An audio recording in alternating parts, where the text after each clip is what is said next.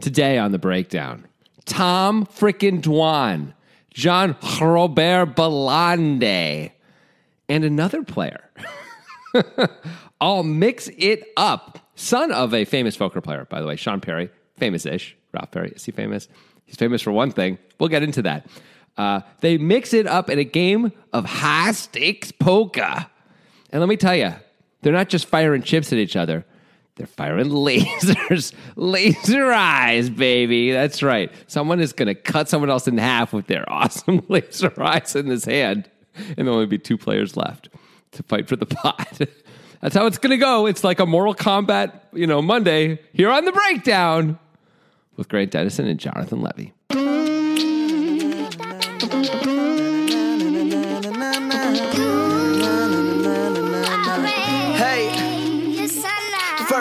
Yeah, so Tom Dwan's not really in this hand. Fatality. Did you watch Mortal Kombat? No, I did. I watched a review of Mortal Kombat. That was enough. I watched Mortal Kombat. You did? Yeah, I made the mistake of watching Mortal Kombat. I heard the first 10 minutes were really good. Yeah, sort of. Okay, like for way better than Kombat. Like it took itself seriously, and they were doing it with craft, and it was actually pretty good. And like then the first 10 minutes take place in 1617 Japan, which is cool. And then they abandon that character and they go to the young, uninteresting character instead. Yeah, right? Yeah. Basically, that is the case. And then it's just lots of fighting, and most of the fighting sucks. The fatalities are grotesque and in a good way, probably. But the rest of the fighting is no stakes, and no one ever gets hurt until then, right? Yeah, it's not good. Yeah, I mean, I wouldn't see it. Sub-Zero, I hear, is pretty cool though. It's fine. Okay. I mean, it's basically like watching a cooler version of somebody else play the video game. So, right.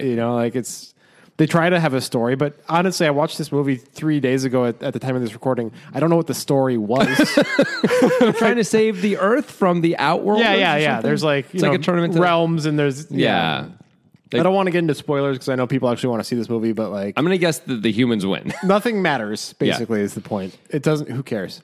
Here's the thing. Get ready for some more Mortal Kombat movies because it did really well. They set it up for a sequel, I'll tell you that much. It did really well within the bounds in the context of the pandemic, of course. It made $20 million in its first weekend. Yeah. And people, and I think they're going to learn all the wrong lessons from this because Godzilla vs. Kong also had a really big opening weekend, again, pandemic-based, compared to other movies in the pandemic like Tenet and all those movies. But they're now thinking that means that these movies bring people out. When I think what's really going on is vaccination. It's just the timing of it is different, right? You bring out if Tenet released now, it would be doing better than I would guess both of these movies, right? But instead, So I think they're learning all the wrong lessons, and they think instead of the timing mattered, it was the actual movie, and we're going to see a Mortal Kombat sequel. We're certainly going to see another Godzilla, or a Kong movie, or whatever, or both, or whatever. And they're not going to be good because the Godzilla vs. Kong movie was trash. So is Mortal Kombat. Yeah. And they're going to lose money, and, so be it. So be it. So that's what's going to happen. I predicted the future, and now we can all go back to sleep. So speaking of losing money, we've got Jean Robert Belande and Tom Dwan in this hand. Wow. Yeah. Shot at Tom Dwan. I mean, it's speculated that he's lost 20s of millions of dollars, but maybe he hasn't. Maybe he's just an indentured servant in Macau. We're not really sure. I mean, we don't really know about any of that, right? He just is playing in Macau, and maybe he's playing with someone else's money. But I mean, I don't know if there's stuff with he owes Daniel Cates a lot of money. Yeah. Doug Polk is calling him out regularly these days. It's he's calling him a scammer, I believe. So the wind is not pointing in the right direction for him as far as he's actually just doing great, and he decided to be out of the public eye. Yeah. It's not really that much. That's fair. Looking like that. Now maybe that is the case, but based on other players being hey, you owe me millions of dollars, it's not ideal. Well, the Daniel Cates thing, it's not that he owes him money directly, right? It's that they did the Dwan challenge, and Dwan was supposed to pay him penalties for not finishing the challenge, basically, and has stopped paying him a long time ago, right? Yeah. But now it's probably in the hundreds of thousands of dollars, and it's fair, right? Because if Cates was going to win, then Dwan was supposed to pay him $1.5 million. If he was crushing the biggest games in the world in Macau, that would be no problem. Of course, you're right. He'd be go away, here's the money. Or I'll fly you out here, we'll finish it, or whatever. Actually, they were doing it online anyway. Of course. You're right. It wouldn't matter at all. If he didn't want to take the time, he'd just pay him off. Yeah. But, okay. So Tom Dwan in trouble. Yeah, probably. He's not really in this hand. He's going to...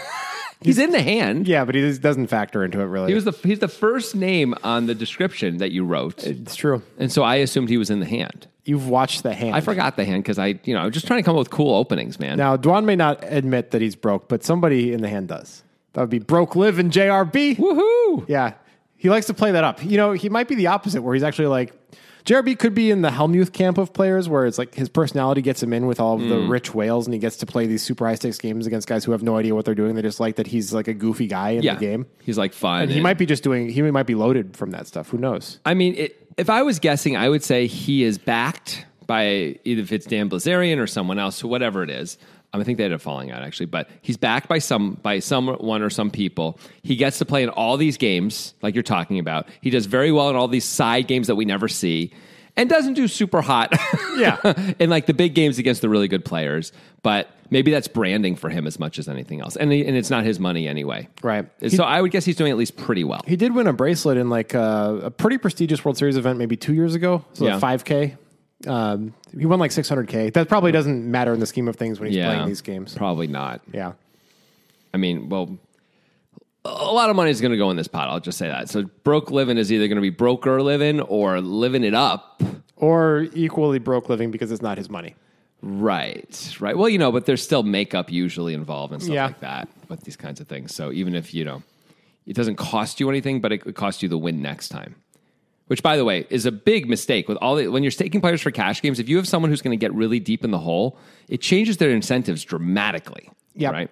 So, I know this because personally, there was a point many years ago now where I went to the World Series and a friend gave me some money to play with. Yeah. And I, by the way, had my own money, but he wanted to stake me in. So we picked certain events, I think, that he was staking me on for.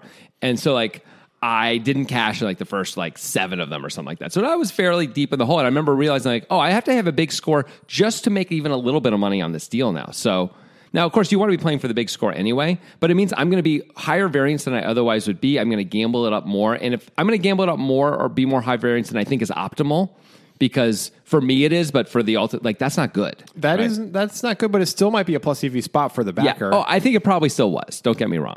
Yeah, I mean, it's a tough one. I mean, people have solved this way better than I have. I have staked players in the past. I know you have too. Sure, we've done it together. We've won and we've lost doing that. Yeah, I had one individual venture that went really well for me that you guided me against, but it worked out really well for me about 5 years ago. But anyway, it doesn't matter.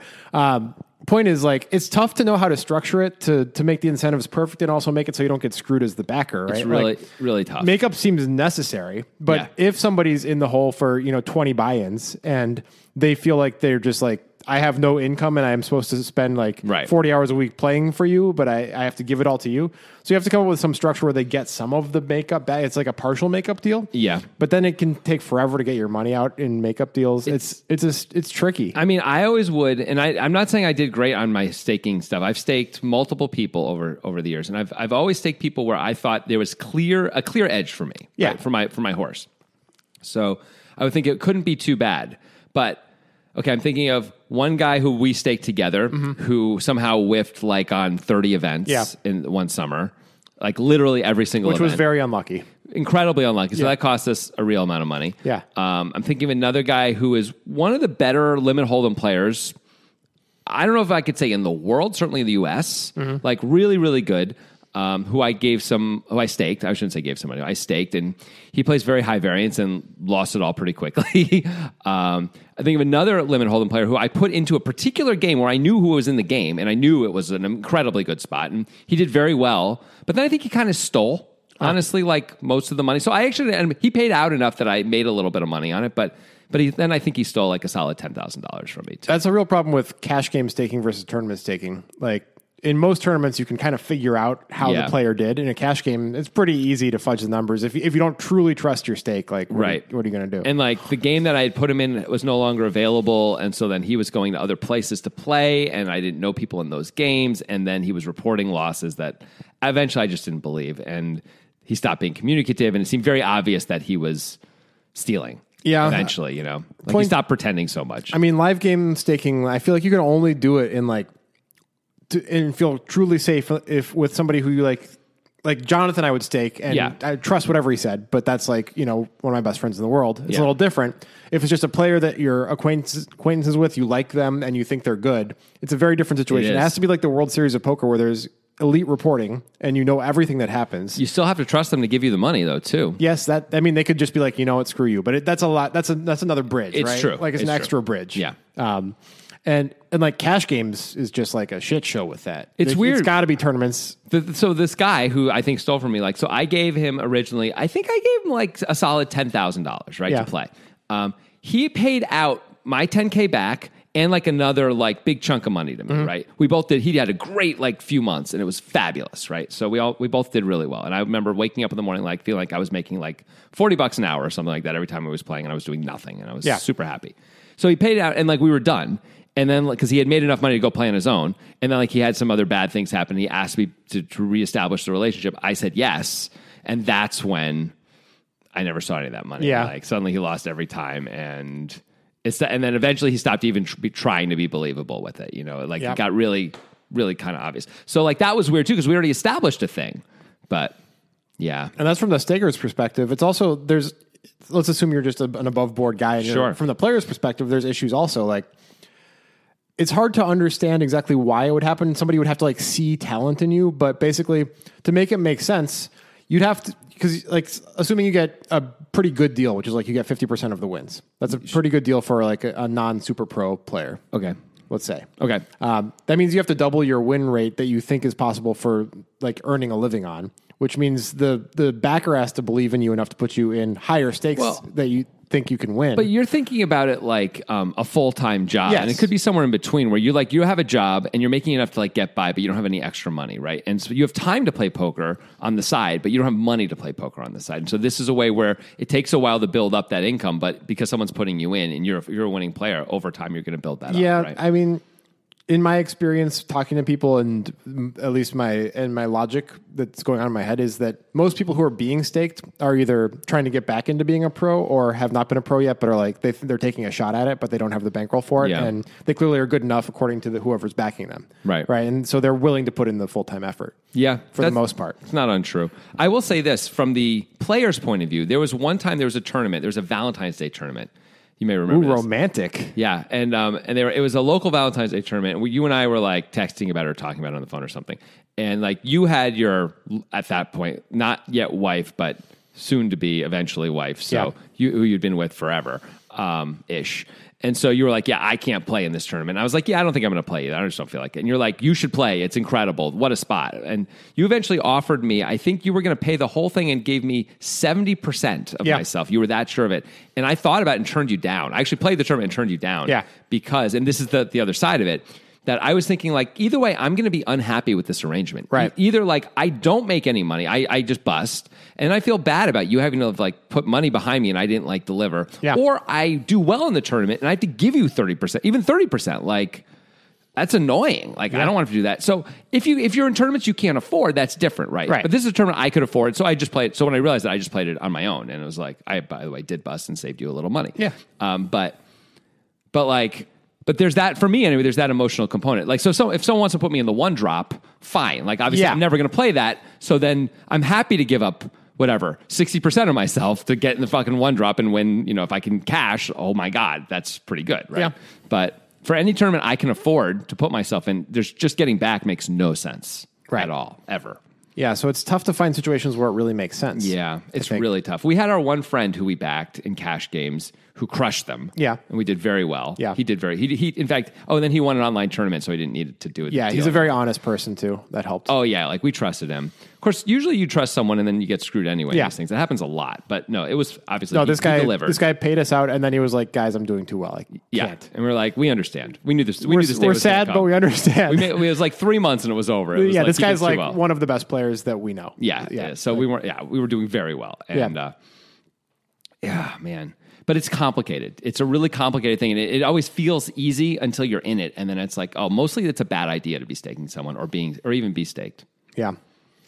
It's an interesting world, the world of staking. Like, I mean, like the way that it really works is for the backer when you're like Johnny Backs back in the day, where he like hunted the internet for people who had a certain level of ROI over a certain sample size and offered them these deals where they could play higher. And it was like, because he had so many people he was staking, it was like a guarantee over time, basically. Right, yeah. Like that was smart. That was a good idea. They could play higher and they could play more. Yeah. Right. So he's like, I'll buy you into all the Sunday tournaments, Me and Sheets will buy into all these things, and when they did it for a bunch of people, and they crushed. Yeah, and they would also, by the way, they'd go over these guys' hand histories with them and make them better in places that they felt they weren't as good. You know, a friend of Matt Matros's, who's a friend of the podcast, who was like who liked poker but was more of an accountant type guy. I think I could be wrong about his job.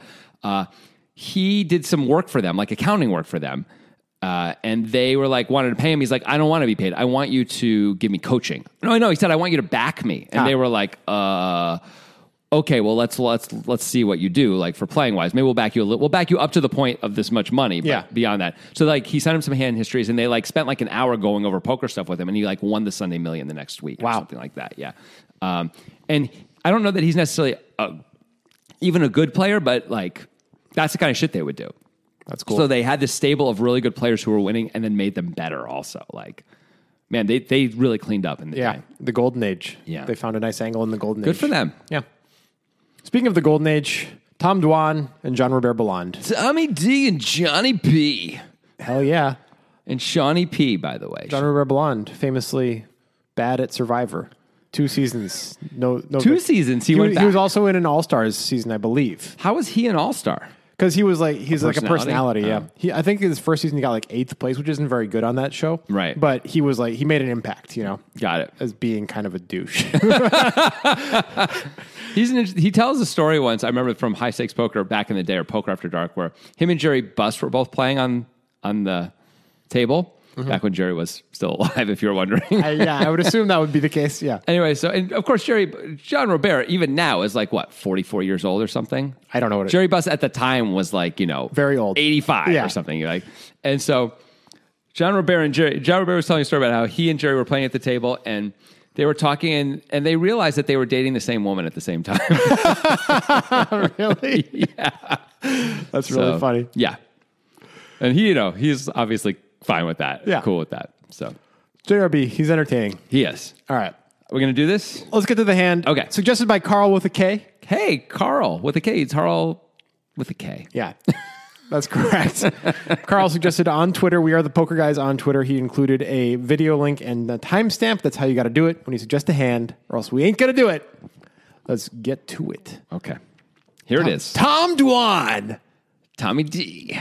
Opens the hand from middle position with ace-6 of diamonds to 2,500. He's not going to matter. We're not going to talk about a stack. I assume we're playing 500, 1,000, something like that. Probably. 400, 800. It's high stakes poker. It's probably 500, 1,000. Okay. Yeah. Sean Perry, who is the son of Ralph Perry. And for those who don't know who Ralph Perry is, nobody would know actually who Ralph Perry was, despite him having been a pro. He was not a well-known pro, except for one incident. Look what I did to you.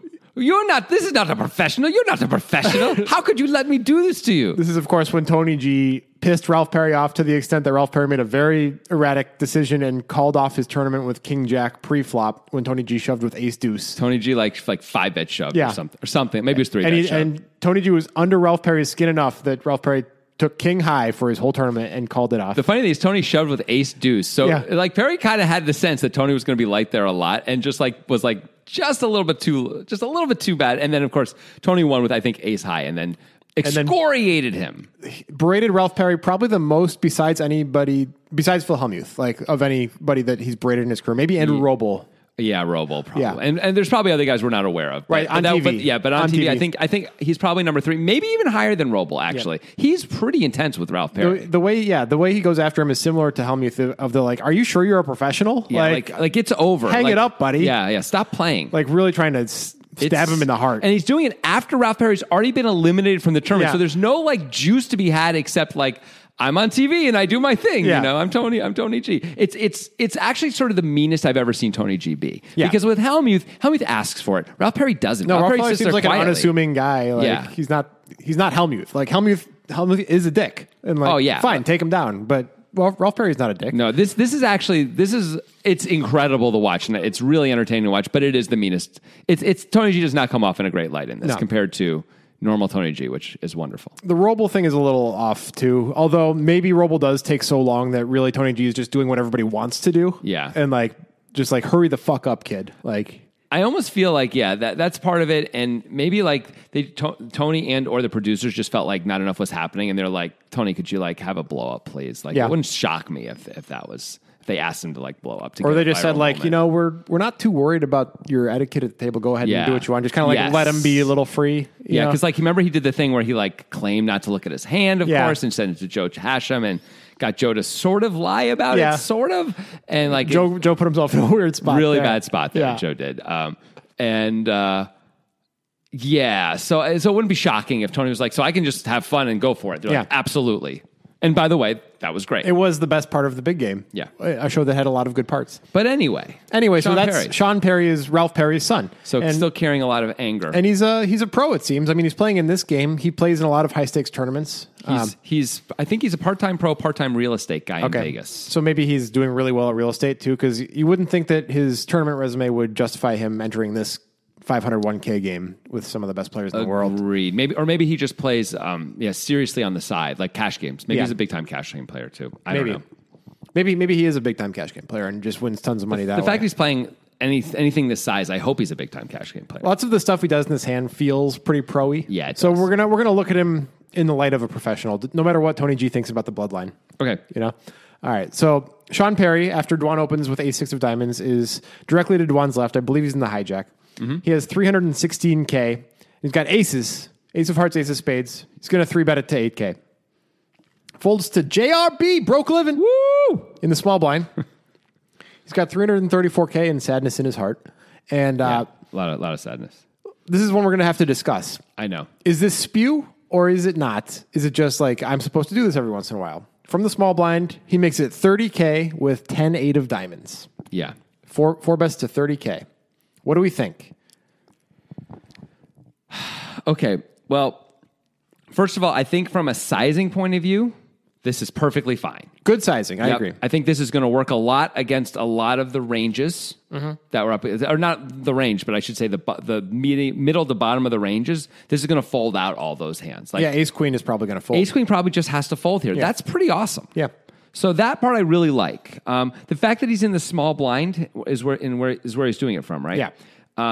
If we're going to pick a seat to do it from, that's a pretty good one to do it from. I mean, this is a hand you would just fold though. Like we wouldn't call the 3-bet normally anyway. No, of course not. So it's not really the same as if it isn't like we have king jack suited here. And we're like, gosh, I want to call here, but I can't call. I shouldn't call. 10-8 suited, you shouldn't want to call a 3-bet anyway. No. So even if we're on the button, so in that way, it doesn't really matter as much. So then we have to look at it more positionally, which is not super great. If we get called, we're going to be out of position with this hand. We're not making this play to get called, though. Obviously. We're trying to win. But we're not making this play to get called. We have no blockers to anything. I was just going to say we block pocket tens. We block ace 10 suited. Yeah. No, we don't block much at all, and that does suck. However, we do want to have some 3-bets that don't have blockers, right? We want to have some 3-bets that 4-bets. Sorry, 4-bets. Whatever. We want to have some pre-flop bluffs that aren't only blockers, because then it's actually a little easy to figure out what the bluffs are later on, right? We need to have some suited connector type stuff in there. So that part makes it okay. I agree with that. However, 10-8 suited feels a little I'm concerned about the stack depth. Like that's fair. I know we have 300 blinds to start the hand, but I mean, in order to not anymore. Maybe we need to have like 500 plus to justify these types of hands as 4-bets for balance's sake. I mean, I would guess that what's happening is Dwan's opening a lot and Sean Perry's 3-betting Dwan a lot, right? That could be happening. So if that's happening, that justifies this a lot more. Without that piece of knowledge, I think this has got to be terrible. I'd like a hand that flops a little better. Like, I know it's pretty, but like 10-9 suited feels so much better. Like, I agree. Because when we get called, we have so many more opportunities to win. It just feels so much better. We're not going to flat 10-9 suited either. Right. So, and we're not going to 4-bet bluff very often, especially from the small blind. So 10-8 suited does feel like it shouldn't be in the range. Yeah. So I think that is part of the mistake. It means he's probably bluffing too much here. Right. Unless he just picked up something on one of these guys incorrectly, I would guess. Yes. And he thinks like, oh, it doesn't matter what I have. Like, I think they're weak. I don't think that's what's going on. Okay, well then I don't think this is really justifiable with this hand in this spot. Right. Like, we'd want to be on the button. We'd want to have a better hand. One of those two things at least, if not both of like those things. 8-9 suited or 9-10 suited if we're going to do it, right? Just something that has more flops that we feel comfortable going with. And back to your point, a blocker would be nice. Yeah. I'd rather have ace-3 off here and make this play for sure. Yeah. But you can justify having 7-8 suited, 9-10 suited once in a while. Yeah. Once in a while. It just feels like we went a little bit too far with it, with the suited 1-gapper. Yeah. Again, maybe there is that I usually won't make this play even without a blocker against against most players. Right. Like I'll just throw this one away and be like, okay, but I got my radar out. I'm like really excited to see an ace or a king so I can 4-bet them. But like that helps me decide when to 4-bet instead of just sort of auto doing it. I mean, maybe this is the case, but if to do this in a cash game too, you have to know that it's an iterated game. That you're going to be playing these players a lot over a long period of time because you can't leverage your stack so well. It's just cash, right? Like in a tournament, you can take your spots and it can be extremely powerful because of ICM pressure, right? Yeah. But in a cash game, if you're just going to play this 1 6-hour session or whatever and maybe never see these guys again, you should not be doing this, I don't think. It is a little different though in this situation, right? Because it's televised, it's streaming, and everyone gets to see his hand no matter what. So maybe it's actually there's some extra meta value for JRB to be able to show up with. But he doesn't need that. Okay, I agree, but let me just finish the thought. He can show up with a 4-bet from the small blind with this hand. Yeah. Maybe it means he's actually very tight in these spots. Almost always, he's like, okay, once in a while on TV, I have to show up with this crazy hand in this spot. So that way, it's gonna people are gonna remember that hand. And by the way, people are gonna remember this hand. There almost certainly is some value to be had there. So there's that because if he's playing in all these games, like this may be even if he were to lose this hand in a big way, there may be real value. Yeah, I just think JRB's on TV enough. We could wait for a suited connector instead of this hand. Agree. Or a bad ace or whatever. I completely agree with you. I think you should not do it for all the reasons we just said. All right. So we at least slightly dislike this play. Yeah. It's not awful. At least the sizing is good. Yeah. Like I feel like so often we see bad sizing in this spot. Maybe just because I'm watching so much poker time and I feel like most of the 4-bets and even 3-bets are usually too small. Mm-hmm. This is really strong sizing that will work against, like we said, if ace queen is folding, you're doing your job. Yeah. Dwan folds, ace-6 suited, so partway there. Unfortunately, he had 2 diamonds. The Yakuza got him. They finally got him. All right. You're the son of Ralph Perry. You're still reeling from the Lamarckian evolution hit you took from Tony G. You feel it in your soul. Yeah. How do you proceed? Is this mostly a call or mostly a 5-bet? I think we're supposed to 5-bet. I think it's mostly a call. Really? Yeah. When JRB makes it this much in position and we're the last to act, we get to be in position. Yeah. With the stack to pot ratio as it's going to be, I think we're going to be able to get it all in by the river against most of JRB's good hands anyway. And if we think he has any bluffs, like let's give him a shot. I don't have a strong opinion on this, but I lean slightly towards call. Okay. So let me push back on some of that. I wish you would. So first of all, I'm not sure we can easily get all in if we just call here. So if we call, there's going to be like 65,000 in the pot. We're going to effectively have 285,000. Yeah. Right. So just playing it out. Let's say, okay, we're going to be in position. So let's assume 1 bet goes in on every street. Okay. Yeah. JRB on the flop is going to size down almost always, right? Depends on the texture probably. Okay. But okay. On a lot of flops, he's going to size down. Sure. Right. 22K, 25K. Sure. Let's call it 20. Let's call it 25. Okay. Even that feels like a little high to me, actually. I would guess it's going to be closer to 20 to 22. Okay. But something like that, right? Let's call it 20. Okay, so we put another 40K in the pot. So now we've got 105K and the effective stacks are 265. Mm-hmm. On the turn, let's say he sizes it up. Yeah. So let's say he makes it 80. Yeah. That's pretty big. That's a big bet, but possible in a cash game. 75. Okay, so maybe we can get there now. Now we're going to have, okay, you know what? We're going to be able to go all in on the river. Yeah. You're right. It's going to be less than 1-to-1. Okay. All right, that's good. That's good. We're going to need a bet to go in on all the streets, but it's possible to do it. Okay. So, I mean, it really comes down to if you think he has any bluffs or not. And what do you think he's going to do with hands like queens and jacks? Like, is he going to fold to some 5-bets with those hands? Because that would be a problem. That would be a problem. Part of it is how we size the 5-bet. Yeah. Right? If we size it too big, we're going to lose. We might lose almost everything if Yeah. we size it too big, where he's just like, how can you have anything but aces now? Right. When I cold 4-bet from the small blind and you put in a big 5. Aces or kings, maybe. Like, jacks feel like they just have to fold if it's an overwhelming size. If you size it small enough, all the hands have to call. Yeah. Right? And you're making a stack to pot to ratio much more favorable to you. Can you size it small enough that all the hands have to call from a balance perspective if you're expecting to have some bluffs sometimes? Good question. Good question. I don't know that you can. You have to make it so you have fold equity against the worst hands that would do this. Well, the hands like ace 3 are going to fold. Okay. Right. You have to have fold equity against hands like 10-8 suited, I think. Like, if you want to have balance. I mean, it depends. Like, if... Okay, because we might not think he has very many of these suited connector type hands. We may think he's either got a really, really big hand or a hand like ace 3 off. All right, let's say ace queen. Okay. Then maybe JRB's like, I just don't want to play this without the lead out of position. Right? I mean, if you make it small enough, he's going to be forced to, right? Yeah. And that's your question. Yeah. Like, shouldn't we be able to fold out those types of hands for the sake of balance? For balance. Yeah. When we have ace 4 suited, we want to be able to fold those hands out. Yeah, this is an interesting question. We should, yes, if we're going to be able to 5-bet, we should be able to fold those out for the sake of balance. So if we're trying to be balanced here, the small bet is not going to work as we would want it to be. So the question is that necessary? Do we want to do that, or do we just want to try and make as much money? Milk this one spot. That's what we'd be doing, right? Right. And like we can force a call. We can put more money in and force a call for sure, right? Like we just can, I think, with at least most of his range. Maybe not ace 3. I think if we click it back, ace 3 probably folds, right? Maybe it doesn't. Maybe he's like, I hope you have kings. I call. It's like I'm getting 3-1. Yeah. Maybe he just feels like he has to see a flop. Hope he flops an ace. I think all of this discussion is because Perry does 5-bet. Of course, he does it small. He 5-bets to 70K, so 40K more. Yeah, he's giving JRB a pretty great price. It's 40K to win 104K. Right.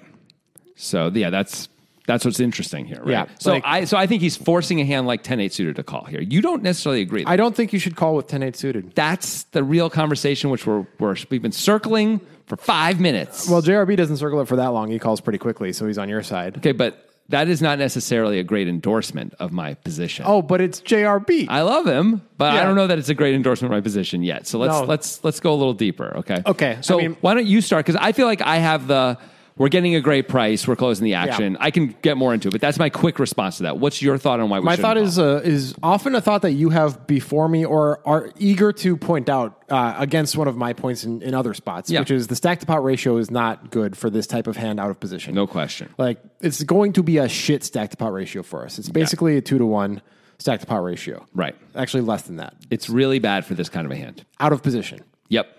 Pretty bad. And how often is this event happening that we're getting 5-bet after 4-betting with 10-8 suited in the small blind? Like, it's not a thing we have to defend against and be like, you can't exploit me, right? With my 10-8 suited. It's not about that. Yeah, it's not. It's about the actual value, like direct price. Yeah, like obviously against his range, you can win sometimes with one pair, but it's rare. And how often is that pair going to be top pair with 10-8 suited? Not that often.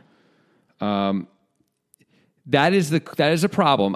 One pair is going to be a real hard hand to play if we were to flop one pair. I think we're looking for flush draws and big flops, and mostly. I think this is a recipe for spew. Like it just feels like we're putting ourselves in a spot where we're too likely to give away money. Like fine, flopping a flush draw with 2 overs sounds nice, but you're still not getting there even close to half the time against the range that gets it in against you. That is true. But if you look at but what do you think what's the price we're getting when this happens? So it costs us 40K to win how much? 104. Okay, so we're getting an immediate 2.5 to 1, right? Plus, we assume some implied odds down the road. So there's going to be more money coming in. We know that. Okay. Yeah. What do you think how do you think 10-8 suited is doing against pocket aces of a different suit, to be clear? Yeah. Is that what they actually have, by the way, of a different suit? Yes. Good. What do you think the equities are? Because I just ran it. I'm going to guess 10-8 suited is 22%. Wow, you're really good. 21.6%. Grant Dennison, ladies and gentlemen. That's really impressive. Okay, so we're getting an immediate 2.5 to 1, which obviously is not 22%, right? That's 40%. Yeah. But if we include implied odds here, I think we're getting there. I mean that means we're getting it every time we flop well enough, and the implied odds, I don't know if we're getting there. Like we have to first flop 2 pair plus. Okay, well, hold on. Or be able to get there. We don't always have to get there. But you're not thinking about the reverse implied odds of flopping a flush draw. Well, let me finish. Well, it goes both ways. We flop a flush draw, we check raise all in, some version of that, right? Sometimes we get called and get there. Sometimes we get folds because we're actually up against ace king, which is really valuable to us to fold out. An easy fold for our opponent, right? Every time we're not up against ace king, I think we're getting called. Sometimes we get called by a good hand and we lose. Of course. No, that too. But I'm saying, if you include all the folds we get from ace king, which I assume is going to be we have to question if Sean Perry is going to 5-bet 16 combos of ace king in this position. That's a good question, and I don't know the answer to that. Yeah. And is he going to 5-bet this small with ace king? Is this actually part of it? That's also a really good... If ace king isn't part of this range, it's a much tougher play. Yeah. We need to be able to have some fold equity post flop some of the time when we flop a big draw. Yep. Otherwise, what the hell are we doing? I think too many things have to align. I think, to be clear, if we were 500K deep, I think it's fine to call. Yeah. I just don't think the stack to pot is enough to justify it. Oh, man. We're getting 2.5 to 1. We just need another... Can we at least 60,000? Can we at least be in position? 60,000 out of him. Can we at least be in position? I wish we could, but we can't because they put the button to the guy on my right. So fuck this. We gave Ralph Perry's kid $30K. The kid needs it. He's sad. We need it. We're broke living over here. Also, I think like we may decide that there are hands we're folding here, but probably not these. It's probably like the ace threes. Okay, let's actually talk about that. Would we rather have ace three or would we rather have, let's say 9-10 suited? Because 8-10 suited. I'd rather have 9-10 suited than ace three. Me too. Against this range for sure. Even though like we flop an ace every so often and then that's just suddenly going to be good. Of course, it's hard to get any money when we flop the ace. And at least 9-10 suited if we hit in any real way and we get there with our flush or straight or whatever, or we make two pair or whatever, we're almost always going to get paid against the over pairs. All of these things are great points if we're 500K deep. It just feels like we're too short for this. I mean... You're convincing me more than I thought you would. I'll have to say. I don't know if I can turn down. See, it's 40 to win 106. The problem for you, Jonathan Levy, is that inside of you there are two wolves. Yes. There is the value hound. Yes. Who desires the 2.5 to 1. He covets it with such a I can't even think of the word. A veracity. Like you're foaming at the mouth in the woods for this 2.5 to 1. But then there's the kinder, gentler wolf who worries about stack to pot ratio constantly. It's true. Yeah. And, it makes playing no limit very difficult. And you know what that wolf does? It makes sure that those wolf pups, they survive. Yeah. They grow up in the woods and they live. I mean, there's definitely an amount that Sean Perry could make it that if I were a JRB, I'd be like, well, now we have to fold. I just don't know how it could be 40K, even though your points all really make sense to me. I have to admit, like they really do. It's still, maybe I just have to rewire something. You're focusing too much on the odds as if they all are in our favor. Like there are reverse implied odds involved here. Yeah. No, I know. Like when what happens when we flop an 8? Yeah. Well, we have equity when we flop an 8. What happens when we flop 6-7 deuce and he down bets? Like we call once. Yeah, and we're losing more. Like that's not a good expected value situation. No, it's really not. Yeah. That is a problem. If we hit the 9, though, we might be able to get all of it. Of course, if we hit an 8 or 10, we might pay off. Right. Yeah. It's not good enough at this stack depth. No, I mean, the stack depth thing is a real issue here. Yeah. There's no question about it. Man. The other thing is once in a while we could, we might flop really well. No shit. But not often enough to justify it. Not very often. Yeah. Not very often at all. Once again, if we were 500K deep, sure, I agree. Man, it always sucks being in these situations. I remember being 4-bet. So he's been 5-bet. I remember being 4-bet in a $1,100 Binions tournament where I 3-bet ace queen and the guy clicked back 4-bet. Yeah, that tournament that was like way tougher than we expected. Yeah, it was a tough tournament. No, that's a different one actually. Okay. It's a different one. But I remember this, and I remember thinking like, I just have to call. Like I'm not fucking folding ace queen to a click back. Like I'm getting like 3.5 to 1 or something with all the extra money in there. There's no way I'm folding. And I was like, well, if I flop a queen, I don't know what's going to happen. Like if I flop an ace, I guess I'm holding on. I don't know. Like whatever. Like I'm probably not going to fold a flop top pair and probably going to lose a lot, but whatever. Yeah. This is that side of it. This is like, I don't know how I can fold ace queen for a click back. Inside of you, there are two wolves. Yeah. Well, I will say you did a pretty darn good job fighting back against what I thought was going to be a very difficult wall to climb with your points. And maybe you're right. Maybe I got a grappling hook. It's called logic. Maybe you're right. Maybe there just isn't enough to be won. Like we lose too much too often post flop, and we win too little too often post flop. At this stack to pot ratio, it's too easy to justify going with a weaker flop than if we're deeper, we can also get away more easily too. Of course. Of course. We also, fold a lot on the turn, if we're deeper, right? Yeah. Yeah, like we said, it's going to be aces can get all in based on the stack to pot ratio, based on even with just calling, let alone putting this extra bet in. Now aces are going to have no problem getting all in. Right. If we have something to call them with that, like, what do we have to call them with? It's got to be like one pair. That's it, right? I mean, often we're just going to miss and fold. Yeah. That's good. No, it's not. How is that a good result? It's better than, putting in more money and losing more money. Yeah. That's all. Yeah. This is one of those spots. Do you ever have this though, where like you call like a 5-bet like this and you're like kind of hoping to miss? You ever feel that? It's like, I hope I miss because otherwise all sorts of hell is going to break No, because loose. I don't call in these spots. Right. Yeah, I always call in these spots. But maybe you're right that we're just not deep enough and you just can't justify it otherwise. This is why the kids in the old days used to do all these clickbacks, right? And then everyone learned to stop folding to the clickbacks. Right. But this is also a cash game.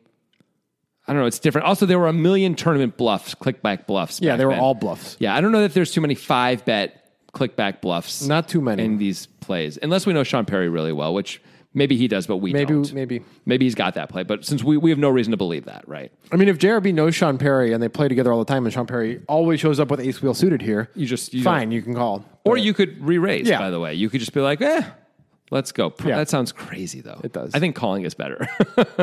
Yeah, if he can show up with ace wheel suited, or if you know he's got all the combos of ace king always, and maybe even a little ace queen. Yeah. Or something like that. Or other aces. If these things are the case, I'm okay with the call. But there's no reason to believe that. If they're not, then I don't like it. Yeah, okay. JRB does it again. Well, at least this one isn't like, there's sometimes JRB does stuff and it's like the whole world's like, just fold. Well, it's so obvious to fold. Remember the ace jack hand against Phil Hellmuth? Yeah. Like that's like, he raced like 5K. Phil Hellmuth went all in pre for, I believe, 120K or something. And JRB thought for 7 minutes and called with ace jack off. Like, I mean, he makes what seem like emotional decisions that end up being wrong. The ace jack off call is like horrific against Phil Hellmuth of all people. Like absolutely horrific. Like that's like, I don't want to look dumb on TV call, I guess. But guess what just happened by not wanting to look dumb on TV? Like, holy shit. Yeah. Like we can all band together on that one. This one, at least there's like arguments on both sides. And I think you've actually successfly convinced me that this is a fold, but at least it wasn't obvious to me instantly, and I would guess that's true for a lot of people. To be clear, I think JRB, when he plays his A game, is a capable, good player who knows the mechanics of the game well and stuff. I think he gets knocked off his A game too easily. I think what we also see mostly for him is he gets confused by good players. I think he often assigns trickier things to good players than they would have. He thinks people are like double, triple, quadruple reversing, and really there's not too much of that. Yeah. Like there's a little, but like he's trying to like figure out like play the leveling game with like Tom Dwan and stuff like that instead of like just beat the hell out of Bill Klein, man. Yeah. Like do that. That probably is what he's doing mostly. Well, he's probably doing that in the side games. Yeah, right? and it's probably how he makes his actual living, and that's fair. But he struggles to like out-level Phil Galfond and company, as we all would. Of course we would. But he's trying to, and maybe that's the problem. Yeah. Or maybe it's fine. It's fine with him that it's not his money. Maybe. Either way, here we are. Okay. Another place you could be would be Nitrogen Sports, though. You could be both. Whoa. Yeah, you could be where you are and Nitrogen Sports. That's at the true same because time. it's on the internet. So basically, the internet exists everywhere. I didn't mean it that way. I meant there was a quantum state that exists where you're in superposition. You can be in both spots at the same time. Your Schrodinger's situation type of thing, sort of. And you would, and we wouldn't know. And in fact, you are in both places at the same time. And then whichever you end up being is where you are here, but you actually are in the other place too, but in a different universe. That made perfect sense. Quantum realm stuff. Anyway, please continue with the ad. I will. Great. Nitrogen Sports Poker, where it's for you. It's the multiverse. The multiverse includes such benefits as casino games, sports betting, and poker, including our monthly Poker Guys tournament. It is always a great overlay, but you can only access it if you use the link in the description of this podcast when you sign up for Nitrogen. Signing up is super easy. Just a username and a password. It is a Bitcoin-only poker site. It's pretty easy to get and use Bitcoin these days. And by the way, they give it to you fast when you want it back. When you cash out the tournament, you make a big win, get that Bitcoin real fast. 90 minutes or less. Yeah. You say some stuff. Yeah, it's not a fear-based site. It's a Bitcoin-only site. Are there fear-based sites? I mean, probably. There's like scary stuff out there on the internet. Where fear is used fear is used as a currency? I mean, maybe in certain countries that I'm not. Estonia. I don't know what happens in Estonia. I don't either, actually. I've never been to Estonia. Very little knowledge about that. Yeah, it's a great thing. As Grant said, all the stuff that he said, sports betting, casino games, incredible overlay on our fabulous monthly tournament. Bitcoin only, link in the description. No, link and the tweet.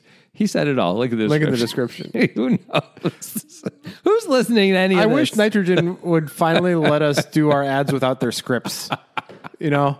Like that felt so stilted. You know, you could tell we were reading off a script the whole time. It's true. It's really annoying. Okay, I'm just going to edit here. Okay, I'm finally going to go off book completely. I'm putting down my script. Okay, I want to say, Nitrogen Sports, if you're listening, set us free, man. let us just stop with the scripts. We'll do a better job with your ads if you just let us say what we want to say. Yeah, not your totalitarian scripts that hold us down. I know. It's like so obviously a script. All right. Anyway. So we're heading to the flop with $144,000 in the pot. Yeah. JRB's got 10-8 suited diamonds in the small blind. Sean Perry has aces, no diamonds in position. I think the hijack. The flop is one of those problems for JRB. It's the 10 of spades, 5 of diamonds, 7 of hearts. It's one of those problems. Flop top pair. Yeah. So I guess we're in check call mode, right? Like, what else can we do? We have to check call this one. That's what he does. He checks. Perry down bets 40K. Seems good. Yeah. JRB could raise to protect against ace king. That seems absurd. It seems like we are in game 3 disaster mode. Were we to raise? Yep. I don't think we're folding out even queens, if somehow queens can be here. Yeah, there's not much to say on this flop. Both players did what you expect. Agreed. He makes the call. Great. Pot's 224,000. Okay. The turn is the 9 of clubs. Damn it. We keep having reasons to stick around. We're open-ended, bro. JRB is now open-ended. 10, 7, 5, 9. Rainbow board. JRB has 10, 8. Sean Perry has aces. JRB checks again. Is there an argument for leading? Yeah, I was just thinking. I think this may be a time to lead right now. Repping. I don't know if what are we repping? We could have a set. We could have 2. We could have 10-9. Although, what do we think isn't going to bet on the turn, right? We think queens are checking back. They're probably betting, right? All the overpairs are betting again, right? Well, we'll talk about that when it gets to Perry. Okay. Well, I'm just trying to figure out from the from JRB's point of view, like if we had, let's say, top 2 now, right? Somehow we had 10-9 suited, which clearly we can have. Yep. It'd be weird to lead instead of like check raise, right? Like, wouldn't we just check raise with all our really strong hands instead of lead? You'd think so. So that's a reason not to bet, even though it does feel like a lead in that I don't want to give ace king a free card, I guess. If we have 2 pair, we would lead. We wouldn't care. We wouldn't care. They're drawing dead. You're right. So that's why that's why we just can't. So I don't think we can lead. I thought originally I was thinking leading was cool. No, I think it's not. Yeah. I think it's lame. I think it's lame too. All right. So he checks. Good. You think Perry should bet aces? Yes. 10, 5. Yeah, we're mostly targeting the other overpairs, right? I think queens is like right in my bullseye freaking zone. I think we have to call check shoves too because of the stack to pot and because maybe JRB takes jacks because it turned to gut shot and check shoves like for a little bit of extra fold equity potentially type of thing. Yeah, he could also have a hand. He could have an 8 somehow. No, it's the only way he has an 8 is if he has pocket 8s. Yeah. And he might check shove pocket 8s, but it's a weird decision because what are you hoping to happen, right? What kind of good outcomes happen? I think we have to call it check shove, but it's not a great spot. It's not a great spot. But I think we have to call anyway, especially with aces. That makes it easier to bet. Yes. As Perry. The stack to pot makes this whole thing really easy, right? We just say, like, okay, I mean, like basically in my head, I'm all in. I hope he has an overpair. Right. Yeah. And if he has a set or 2 pair or so whatever. be it. Like, what are you going to do? Somehow it's jack 8. Seems impossible. Yeah. I think betting is good. Yeah, me too. Perry goes pretty small again. He bets 70K into 224. How deep is Perry at this point? Let's see. Effective after this bet? He started with 316. He 4-bet to 70, so he's around 250 there. Put another 40 in on the flop, so 210, and he bet 70 here? Yeah. So he's got 140 left. Yeah. Okay, yeah, he's effectively all in. Yeah. Right? Yeah. With this hand. Right. I guess he's betting the 70K just to ensure the JRB doesn't make some sort of hero fold with queens or something. Yeah, because he's like, I'll just shove the river. Yeah. Like, no problem. And maybe JRB's going to be like, with queens, he's like, I guess I check raise all in now. Yeah. Like, whatever. Every time you have me beat, we're getting it in anyway. I'm going to deny equity and make sure I win this pot. It's not great. You're probably checking back ace king on the river. Anyway, actually, it's kind of a great idea if JRB has queens, probably to check raise all in. Now that I think about it. Maybe. Is ace king really going to shove the river after we go call and it looks probably like we have not. queens? So denying equity is probably worth it. We're never getting called by a worse hand. Right. No, it's just about denying equity because we figure all the better hands we're going to call against all the better hands anyway. Yeah. Although I guess an ace or king could come on the river. We'd get away from it. But anyway. Okay, he bets 70K. All right. So JRB does have an open ender and a 10. I think it's pretty close, but I don't think he's getting the right immediate odds against overpairs. But if you give Perry any ace kings, then you have to call. The problem, of course, is if we call and we improve, we may not get any more money. There may be no more money to be had here. That's true. A 10 would be scary, an 8 would be scary, and all the straights that we make would be scary. 6 or a jack is going to be scary too. Yeah. He's probably checking back all of it. Yeah, that is a problem. We can lead the river, but is he going to call? I don't think he is. Like, what's he be? Let's say a jack comes on the river and we suddenly go all in. Yeah, we're not doing that with queens. It'd be very strange for us to do that with queens. So we have like jacks at worst. We have a set of jacks. Yeah. Maybe we have a set of 10s, but like whatever.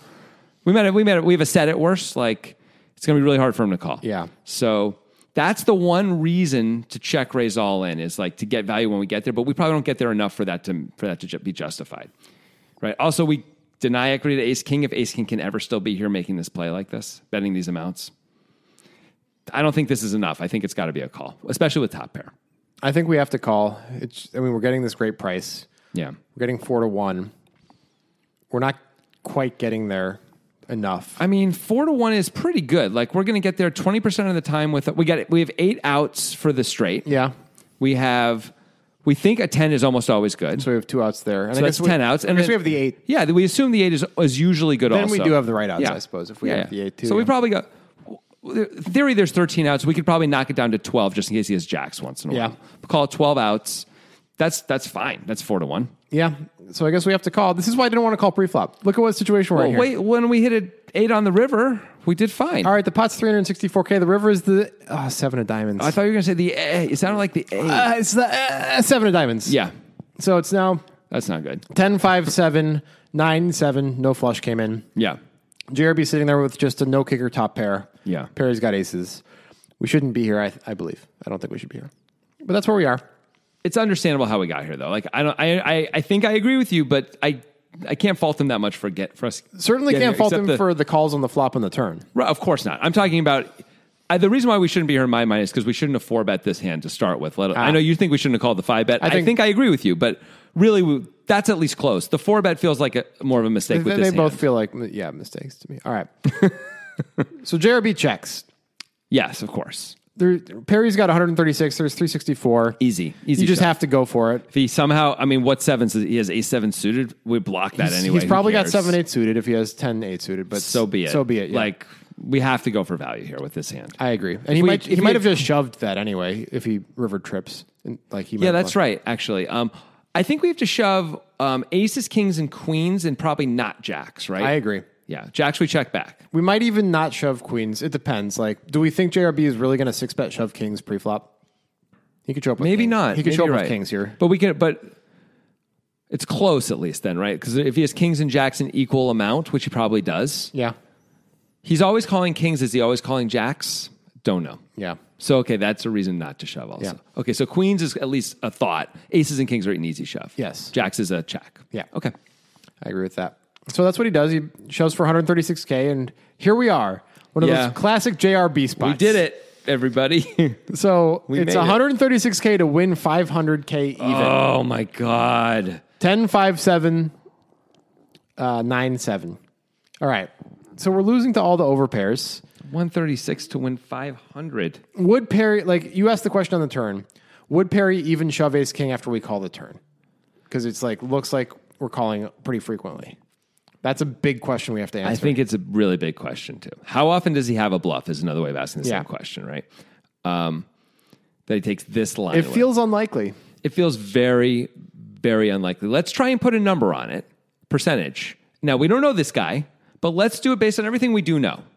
All right, well, in order to do that, we'd have to do the combos. Okay, sure. Let's do some combos. So everything we do know, let's say his only bluffs are ace king, and then we'll give him a few extra combos just of whatever's. Could he? Was there a flush draw at any point, like on the turn? No. Even? So he couldn't have backdoored a flush draw? No. Okay. Ace 6. Could ace 6 ever bet the turn? Maybe. So Maybe. we give him a third of a combo because of pre-flop? Something like that. Yeah. Okay. It's not that valuable, is it? Yeah. Okay. So ace king. So we'll give him some combos of ace king. Maybe 4 combos of ace king? Let's give him 4. I don't know. That may be feels too generous. Many. I agree. Let's start there and we'll see if we want to refine it. All right, let's assume he's definitely shoving all aces and all kings. Yes. So that's 12 combos there. Yep. And then sometimes queens. Sometimes he'll have tens full, probably, which there's only one combo from our perspective. He's not going to have it very often. He's not going to click five back tens very often pre at all. That's true. So maybe like half a combo. That's true. There's only 3 combos out there. I would think half a combo at most. So I think we can throw that away too, like we're throwing away ace-6. Yeah. We're getting like 3.75 to 1. Okay. So the 12 combos versus 4 combos is okay for now. Like if we're just giving him aces, kings, and ace-king, we're doing okay with those combos. Yeah, I think we're getting better than that, wasn't it? It's 136 to win 500, right? Yeah. Oh yeah, 3.75. You're right. Okay, my mistake. So so the combos that we've decided on, kind of arbitrarily, make it 3 to 1. So we're doing good in that case, but I don't think that's really how it is. Like the bluffs seem so much less likely than this. It feels like he's going to give up more of the time with ace king when it goes his way because I really think we have queens a lot. I know we don't. Yeah. But boy, I think everything looks like we have queens and maybe kings once in a while and jacks, right? And by the way, if we just give Perry queens also, like you initially thought he would probably shove queens, then it's already bad, even if we give him the 4 combos of ace king. So, and just to quantify it, when you say we're 3.75 to 1-ish, what it really means is we have to be right. If we call, we need to be able to win with this hand 27.2% of the time for us to break even over the long haul, right? Yeah. So he needs to have 27.2% bluffs here just for us to break even. Right. Otherwise, we are indifferent. We're indifferent at 27.2, actually, but so slightly more, 27.21. Now we're making money. Any percentage higher than that, any percentage lower than that, we'd rather fold here. 27% feels like a lot. So then actually 3 to 1 is not good enough. Oh, yeah, you know what? I got the math wrong. I'm sorry. It's not 27. It's 21. It's 21 and a half. That makes more sense. I originally had it that way, and then you said 3.75 to 1, and I rejiggered it because I'm like, I did it wrong, but no, I did it right. Yeah, it's like 21%. Okay, so it's it's less. Yeah. Still, is he bluffing more than 1 out of 5 times when he goes 5 bet shove on these tiny amounts? If we even reduce the ace king combos by 1 combo, or give him half of the queen combos or something, then we're not doing well enough, and it's over. It's over. I think this is a fold. I think it's a fold too. I think part of the way you can justify calling a hand like 10-8 suited is to be able to fold this river. Yeah. If you can't fold this river, maybe you can't call 10-8 suited pre when he clicks it back effectively, right? Like you can't give him this last 136K. Right. When you're behind. These are the reverse implied odds I was so worried about. Well, I'm saying if we're good enough to be able to get away here, that justifies it a lot more, where it's like we really had to call the flop, we really had to call the turn, and we can fold the river. And okay, sure, it sucks. Yes, we lost an extra 150,000, but at least, we had reasonable equity up until the river, and now we know we're beat, and we can fold, and it's fine. All of this with a caveat, by the way, because Jonathan and I have not seen Sean Perry play at all. Ever. If he's a maniac, everything's out the door, and it's fine how JRB plays. I mean, if he's Matt Kirk... Yeah. We just have to go call, and be like, okay, congrats. How long does JRB think before he makes his action here? Do you know? I'd have to take a look. I think he thinks for a little while, but not too long. Not a hugely long time. So he has a sense of a plan here, I guess. Right? Yeah, basically, that is the case. Yeah, he takes a little while, and he gives a look. He takes a big drink out of a ostentatious goblet. That says Las Vegas on it. Here's what happens. He does not fold. No, he calls. He calls. And that's where I think this feels like this can't be a good call. It doesn't feel very good. I mean, 21% of the time we need bluffs. And if Perry is truly a maniac, but we have a sample size of 1 and he had aces in that, so that from our perspective makes it less likely. I mean, it doesn't really, right? Like every time he has aces, he's going to play like this. We should throw this out. This doesn't tell us anything about if he's a maniac or not. Right. Well, if he's been playing on high stakes poker and he plays like this all the time, we might have been suggested more hands of him with bluffs doing things like this. That's a really good point. That's a really, really good point. I would guess he's not a maniac. Ralph Perry wasn't a maniac, so it's less likely he's a maniac anyway. I don't really know, though. Who knows? Nothing about this feels maniacal. Yeah, so, broke living. Broke living, man. Music is my sunlight, and all I need is one mic. And I can show every single MC how it's done right. Every time I come by, I'm bound to leave them tongue-tied. I'm sipping on liquor, a quitter is what I'm not. We got one life, and I took a minor break, but I'm back to claim the throne. And gonna be traveling the globe, and still have time to make it home.